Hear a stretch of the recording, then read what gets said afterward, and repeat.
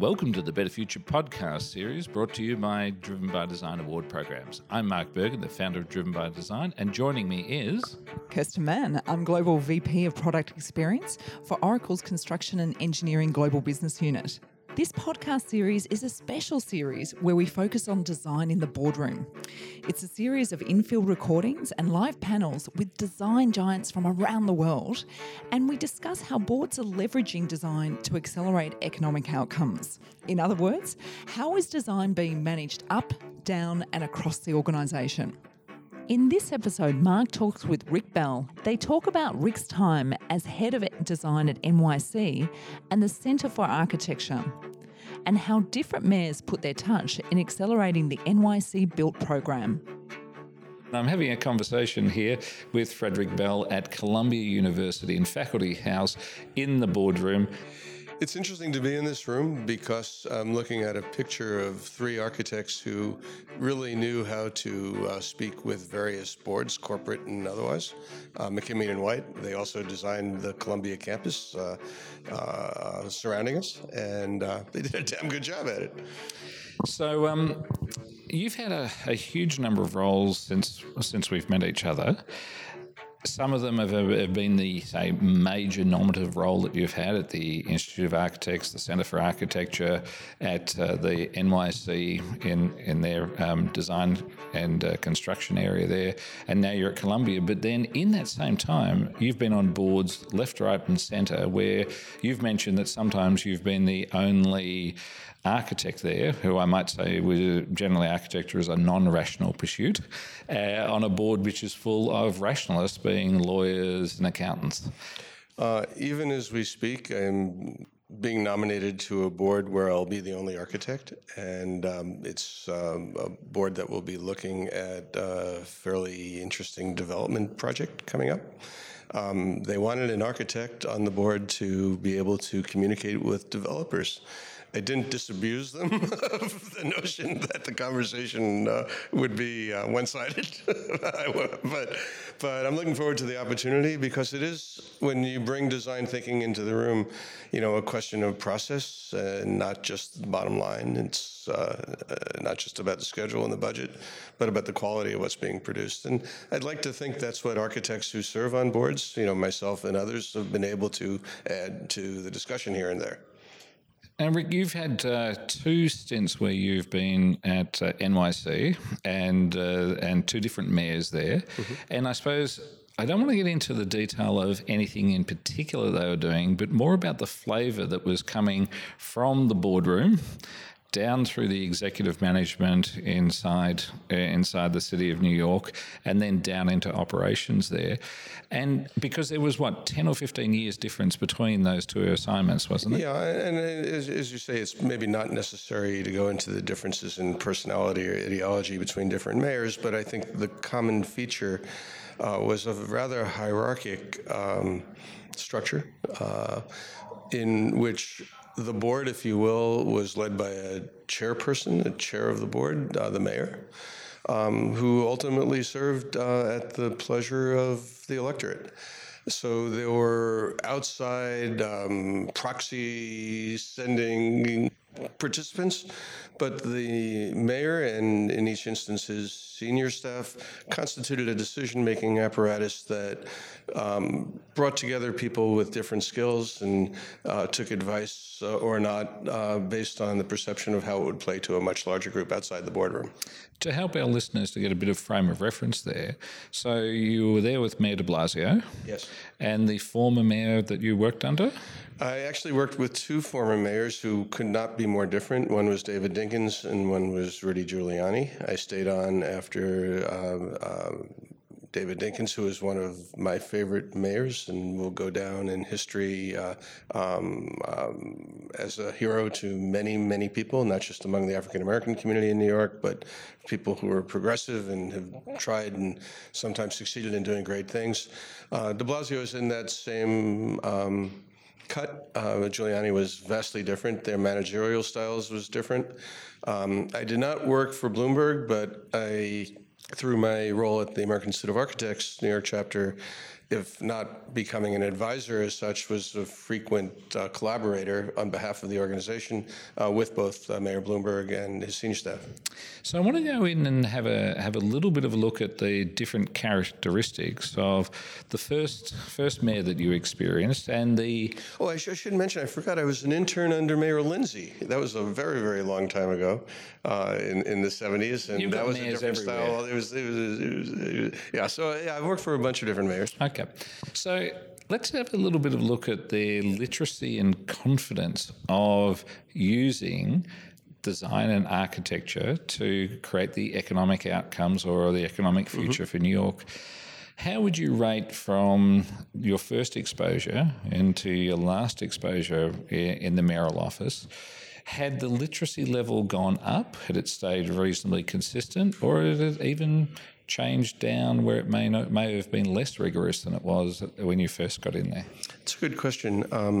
John Lindsay hired incredible people, particularly in the Department of City Planning, where he created the urban design office that radically changed New Yorkers' outlook on what was possible in the city, and did innovative things that were credited and uncredited, including the design thought of co-locating public facilities, having police and fire adjacent, having health and library facilities adjacent. Looked at the city holistically, gave attention equally to all 5 boroughs. Was design the major priority of Mayor Lindsay? No, but things got started that set the tone for what would be possible later. I'm skipping over Abe Beame, for whom I did not work. Abe Beame fired all the provisional civil servants. The city was having economic woes. He had been comptroller. He knew how to control money. And provisional civil servants tended to be creative. There were many architects. I could name a few. Doesn't really matter, who were able to, in the Lindsay years, do things that were taking design to a different level. And I could give detail if you want, but maybe I should skip forward to... Yeah, I suppose what I'm more interested in is that we're looking at this from trends. Yeah. Rather than getting lost too deep in the particular trends, scenarios. The trends are probably a reflection also of what's happening in the larger world, outside the boardroom. Political boardrooms, if you can call City Hall a boardroom, I guess back in the Lindsay years, it was literally a boardroom. The mayor sat on something called the Board of Estimate. The city council was the second of 2 legislative bodies in a bicameral system. The Board of Estimate was eliminated, so it was declared unconstitutional. The different members on the panel had different electorates, so it wasn't one person, one vote.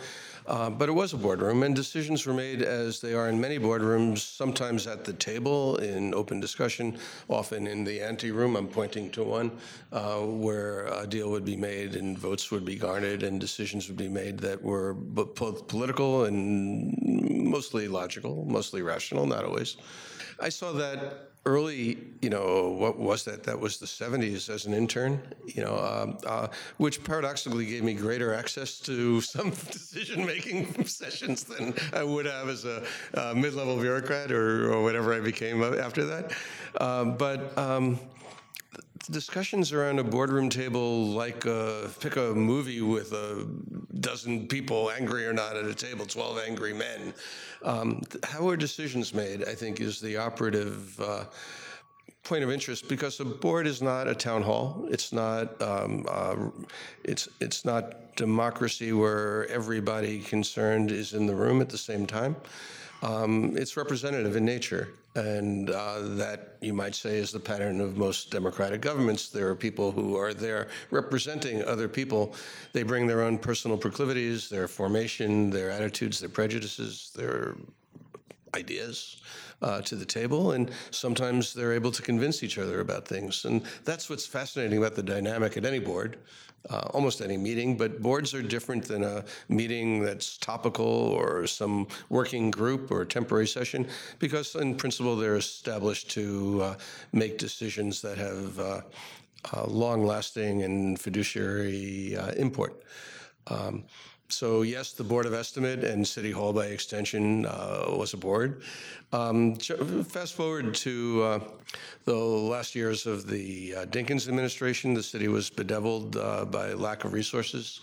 There were decisions made and aspirations elaborated that couldn't always be achieved. Mayor Dinkins was criticized for not necessarily being able to follow through on some of the things that were initiated.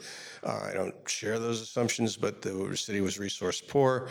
Mayor Giuliani was not as encumbered by financial woes. Decisions were made that reflected his personal political philosophy. We won't get into ideology more than you want to, but I, as someone who stayed when many other colleagues voted with their feet, quote unquote, and left his administration, I stayed for a variety of reasons I won't bore you with, but one of them was to try to achieve some of the things that a civil servant could, having the ear of decision makers, and I did have the ear of the commissioner of what was the newly formed Department of Design and Construction at the time, I think even given priorities that I didn't always agree with, some good things did happen in those years. Many new libraries were built, libraries were renovated, and so forth. So I'm really interested because you've touched on something there, which I think a lot of people who've been used to their own creative freedom don't understand because that's often a dogmatic position. They don't get the pragmatism that's needed, which is you need to work out which battles you're going to win. You need to work out, are you nudging a particular agenda forward? But what I learned when I was in government is that sometimes things line up, but most of the time they don't. And so you have to actually just work out how are you pushing in the direction that you want to, but not getting too upset if through that democratic and voting process that the alternate comes around. And then you have to work out how to go make the best out of the situation that you're in. And I think that's where I see as a range of people who think that they want to go get a seat at the table. They actually think it's a dominant seat rather than a pragmatic seat. And that's very interesting to me. Yeah, that's a good question. What do you do with the seat at the table matters tremendously. For one thing, you can't talk too much. People get tired of hearing your voice, especially if it's persistent, strident, and single note. Pragmatism counts, but the clarity of what you add to the discussion as either a member of the board or someone ex officio or otherwise who's there to comment from time to time is vitally important. I used to think, and I think I would say that I still do, despite my advanced years, that you could go into a board meeting where decisions are made that have significant impact, as I said, and through force of logic, convince people to change their minds about things. There are cultures, and I won't elaborate on which ones, where board meetings, other meetings are ceremonial, and decisions are all made long before people sit down to essentially ratify decisions that were done in some other room, at some other place. Nothing necessarily wrong with that, but the point of the meeting and the point of the board, for that matter, is a little bit lost, so maybe there is something fundamentally wrong with it. Why does a board exist? There are often, when you sign on to being on a board, various pledges about responsibility, fiscal and otherwise. But if the decisions aren't always clear-cut, if there are gray areas and decisions to be made, and if people who do have that sense of responsibility serving on a board come into a meeting to decide issues of one stripe or another with an open mind, being able to express an idea that might lead to consensus, compromise, or a pragmatic solution to a seemingly insolvable problem or challenge. I always saw that as one of the reasons I enjoyed being on a board, is to sort of hold back and wait a little bit and see how discussion was trending. And with my own convictions held in one hand on the side, try with the other hand to gesture and bring the consensus together that actually resulted in a decision, with if not 90% or 80%, at least 60 or 70% of what I thought was important to the issue at hand. So I want to switch gears a bit from big boards, such as the City of New York, into a reasonably smaller scale board, still of significance, the Institute of Architects, the Centre for Architecture here in New York. It's a unique beast, particularly when you were forming it.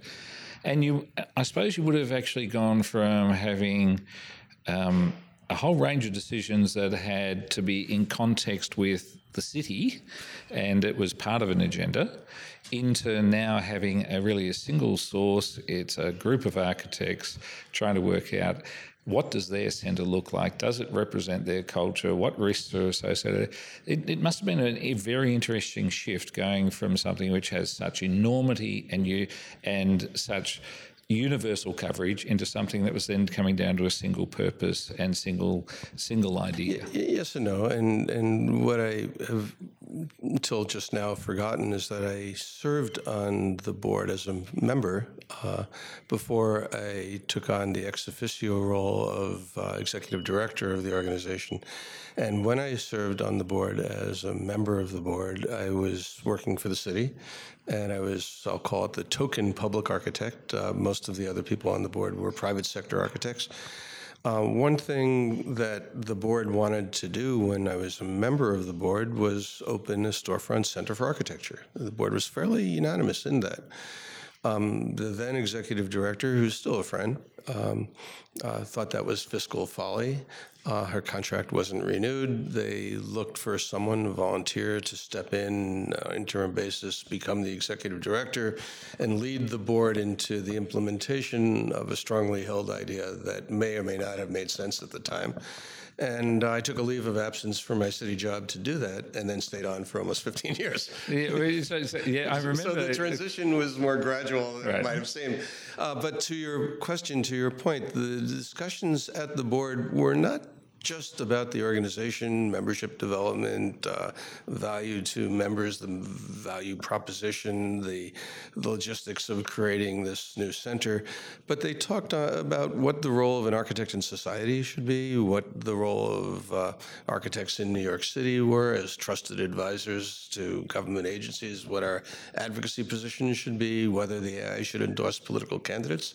So especially when I stepped to that other side of the board as a non-voting ex officio member, setting the agenda, leading the discussion to a degree, with the president who changed every year, I should hasten to add, volunteer one-year presidency, the discussions were not just about the organization, but about the city, if not the world. So it was a little bit more gradual transition, the difference being, of course, the Institute were what would be the New York word, kibitzers. We were advising, we were trusted or not trusted advisors, but we tried to present ourselves as a board with a degree of technical expertise and objective analytic abilities to weigh in on issues that were ultimately political, and if everything is. What I'm really enjoying about this conversation is we haven't spoken about style. We haven't spoken about whether something is on trend. We haven't spoken about the process of design. We've been just focusing on how boards work and boards operate. And that's really interesting because although your expertise is in the designed outcomes, being involved with boards is actually being involved with their game and their culture and bringing your expertise into that fold. And so this is, we've had a couple of conversations that have been of a similar nature, but this is so focused on how the structure and the operations of boards work. This is going to be incredibly useful for the audience to be able to say, there's a briefing and a conversation I probably would never have been part of. So I want to dig in a little bit more about that, because you've got 15 years that you're in this ex officio role. Right. You've gone through what would be a building program, because the thing has to get out of the ground. As an architect, that should be relatively easy to do. And then you get into an operations of those other values that you were looking at of, well, what do we want to go fill the space with? What type of programming do we want to have from a thought leadership and also conducting regular meetings and regular dialogues amongst the members? And that must have been very interesting to see that change, because there would have been a desire, then there has to be some form of plan. That plan then needs to work out how to report back to the board on how it's actually achieving its goals. And there's a very nice life cycle there about working out from nothing, how do you go build a reporting system that shows the value that's been delivered to the organisation. And I'd like to spend a bit of time on that, because one of the things I always hear designers saying is we're trying to justify the value of design. And I think that could be their problem, that they're trying to actually harp on about design rather than harp on about what's been achieved that may have been facilitated through design. I don't think I'm speaking out of school to say that the American Institute of Architects board, and I'll make it plural boards because I also served on the national board of the AIA in my capacity as, at least for a year, the president of the National Staff Association. So that was a 50-some-odd member board with a very different dynamic because of its size. Can we just roll back a sec? Yeah. 50 members on the board? National board, 52 members. Wow. Yeah, which meant that many of the decisions were made by an executive committee of the board, which was, if I recall, 7 people, and I also served on that. And I saw the difference between a board and the executive committee of a board, and that's a structure that exists in many institutions, where a board is on paper inclusive and allows for different perspectives, different voices to be expressed, and the board ultimately has the fiscal and other responsibilities, but the executive committee often sets the agenda and makes the decisions, imposes or tries to its will on the larger board, which is generally more diverse.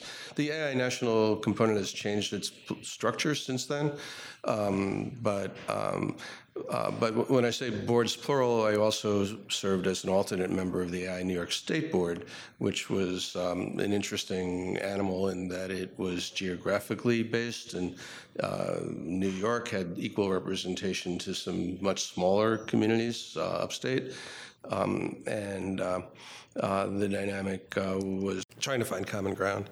And maybe that's the case in every board, but to your question, all 3 of them, the local Manhattan chapter, if you will, the state in Albany, and national in D.C., had relatively little design discussion. So it wasn't that architects were avoiding the discussion of design, which was their daily bread. But their responsibilities on the board were about organization building, about the resilience of the organization, its longevity, its growth, and not so much except tangentially on design issues as they're related to it. Certainly about the design of the Center for Architecture. One option was to take the space that we purchased at a bargain rate and leave it as is, to both show restraint, frugality, respect for what was there before. Another option was to hire an architect who perhaps served on the board, who potentially might have done the job pro bono as a favor. And what the board chose to do instead was to organize an open design competition, 2-stage, with expression of interest and approach to the problem, and then with same independent jury, not the board as jury, narrow it down to finalists who would be paid a stipend to submit an idea. And that was a board decision that obviously had major design implications and fiscal implications. And there was a lot of discussion about design as a process, not as much about the end result. Andrew Berman won the competition. The design was essentially unchanged from the competition winning entry, and the president of the board served as the president in the year after her term of the chair rather of the facilities committee, the House committee, that made sure that the competition winning scheme was implemented as designed. So that's really interesting there, because the architects themselves, they will have brought the design sensibility about making sure that the building and the purpose was to go meet the needs of their community in every decision that they made. But it wasn't that they had to go and actually ring a bell and say, now I'm going to highlight a design consideration here. And I think that's that pragmatic side of saying we can come with the values that are actually from a human-centred, from a design perspective, or we can come that we're just banging on about the same topic. I think it's like hitting the same chord all the time. It can become a bit annoying. So that's very interesting to hear how that was handled. But no doubt every decision and every reference would have been made with the sensibilities of we're doing this in the balance of fiscal and also constituent. So I've talked a little bit about consensus building, unanimity of decision making. Often there were contentious issues in any board. If not the creation of a Center for Architecture, it was quite contentious to decide whether or not to expand it. Both for, I keep talking about money reason, fiscal reasons. I don't mean to, but just from a design point of view, if the space was adequate as it was when purchased, why expand it? What would be the value? That was far from being a unanimous board decision. I, as executive director, did not have a vote, but I had an agenda, and I pushed it very strongly to expand the center to the south. You've been in the space. Established a gallery, which has been very useful both for different types of functions, including programs with kids. But it had a different character because it was a different building. We broke through and connected. So what was the dynamic of the board decision? It was clearly about design. When I subsequently pushed to expand to the north, it was even more contentious for some of the same reasons: geometry, design, systems, need, programming, money. And the board voted over my strong objections not to expand. I left shortly thereafter. I won't say there was any causality, but it was indicative to me that, as always, the board is in control. No staff person, executive director, ex officio, determines, in my experience, what the organizational philosophy should be. But someone serving on the board and as a staff person has a important responsibility to both implement board decisions and inform the decision-making process. And that's what I saw my role as being back then. I had no idea that the centre had been expanded, because that area off to the side that has the gallery in there, it feels like it just would have been planned that way at the beginning. So that's interesting to hear that it was a second chapter. Well, there was continuity even with the years of distance between the original project and the expansion. We had the same architect, Andrew Berman. We had the same contractor, Andy Frankel, Ibex. And the seamlessness of the connection was partly a function of the skill of Pentagram, who did a graphic connection that was even more important than the architectural or construction expertise that the two firms I mentioned exhibited. I had an opportunity yesterday where I went to Pentagram. I thought for an hour. We wound up being there 2 hours and just riffing and having a great time there. They're a very interesting practice because their reputation is to go make graphic devices and branding systems, but you're not the first person who's told me how they've helped go connect projects and create a cultural identity. Yeah, more than branding. They do that too, but it's not about the marketing of an organization, institution, university. They, I think, do the same thing for, if not Columbia, certainly Yale. But what they had brought to the Center for Architecture in its earliest days, including the logo that was on the construction fence, which had helped us open our doors, and it had a key with in the shape of the skyline. They brought a sensibility about creating the identity of a place that was transcendent, that went beyond the organization that was initiating it. And that's interesting that, I often refer to musical references. To me, they're a little bit like the Brian Eno of the design world. You think he plays keyboards, but when you go look at what he does for the bands that he's involved in, And I think that's very similar for what we're seeing Pentagram doing for their clients. And you know that Brian, spoke at the Center for Architecture. I didn't know that. We tried to create a place where he would be comfortable. We didn't design it for him, but where people like him could feel that it was their space as well. And if I could digress with an anecdote that you could edit out if we run out of time. There was a festival that was supposed to take place before the current renovation, this was quite a while ago in Saarinen's TWA terminal. And the opening night party evidently got out of control. People went out the back door into the tarmac. The airport owner, the Port Authority, closed the festival down. Brian Eno was scheduled to do I'll call it a concert the next night. That got canceled. They were scrambling, the organizers, for another venue.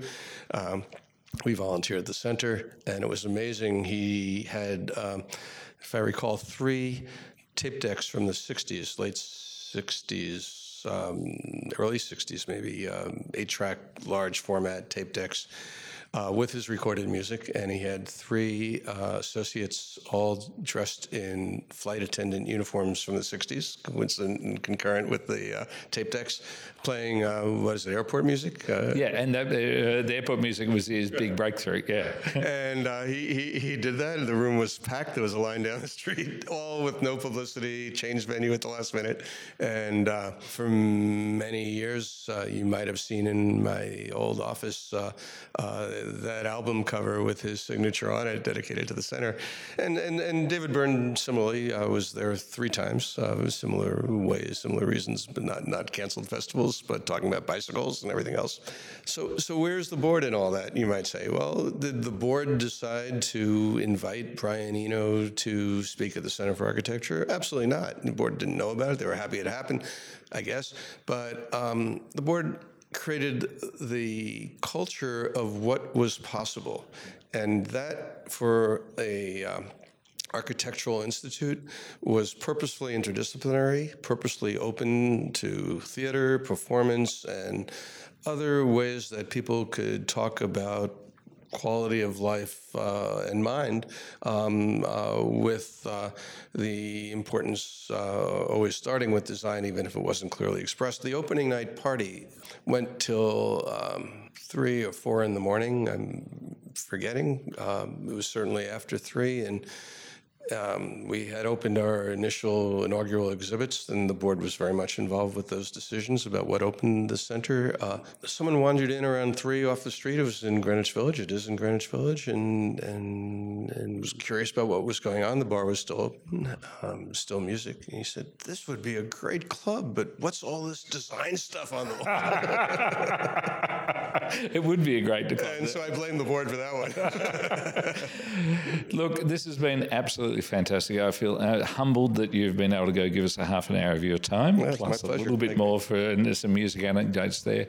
So I suppose seeing that you're now Frederick, we have to go call you Frederick Notorious RIC, and that way we can go start something Mark, there. It's still Rick, and I've been called much worse. Well, Notorious RIC, it's been fantastic spending a half hour with you, and thank you again for your time. My pleasure. Thank you, Mark.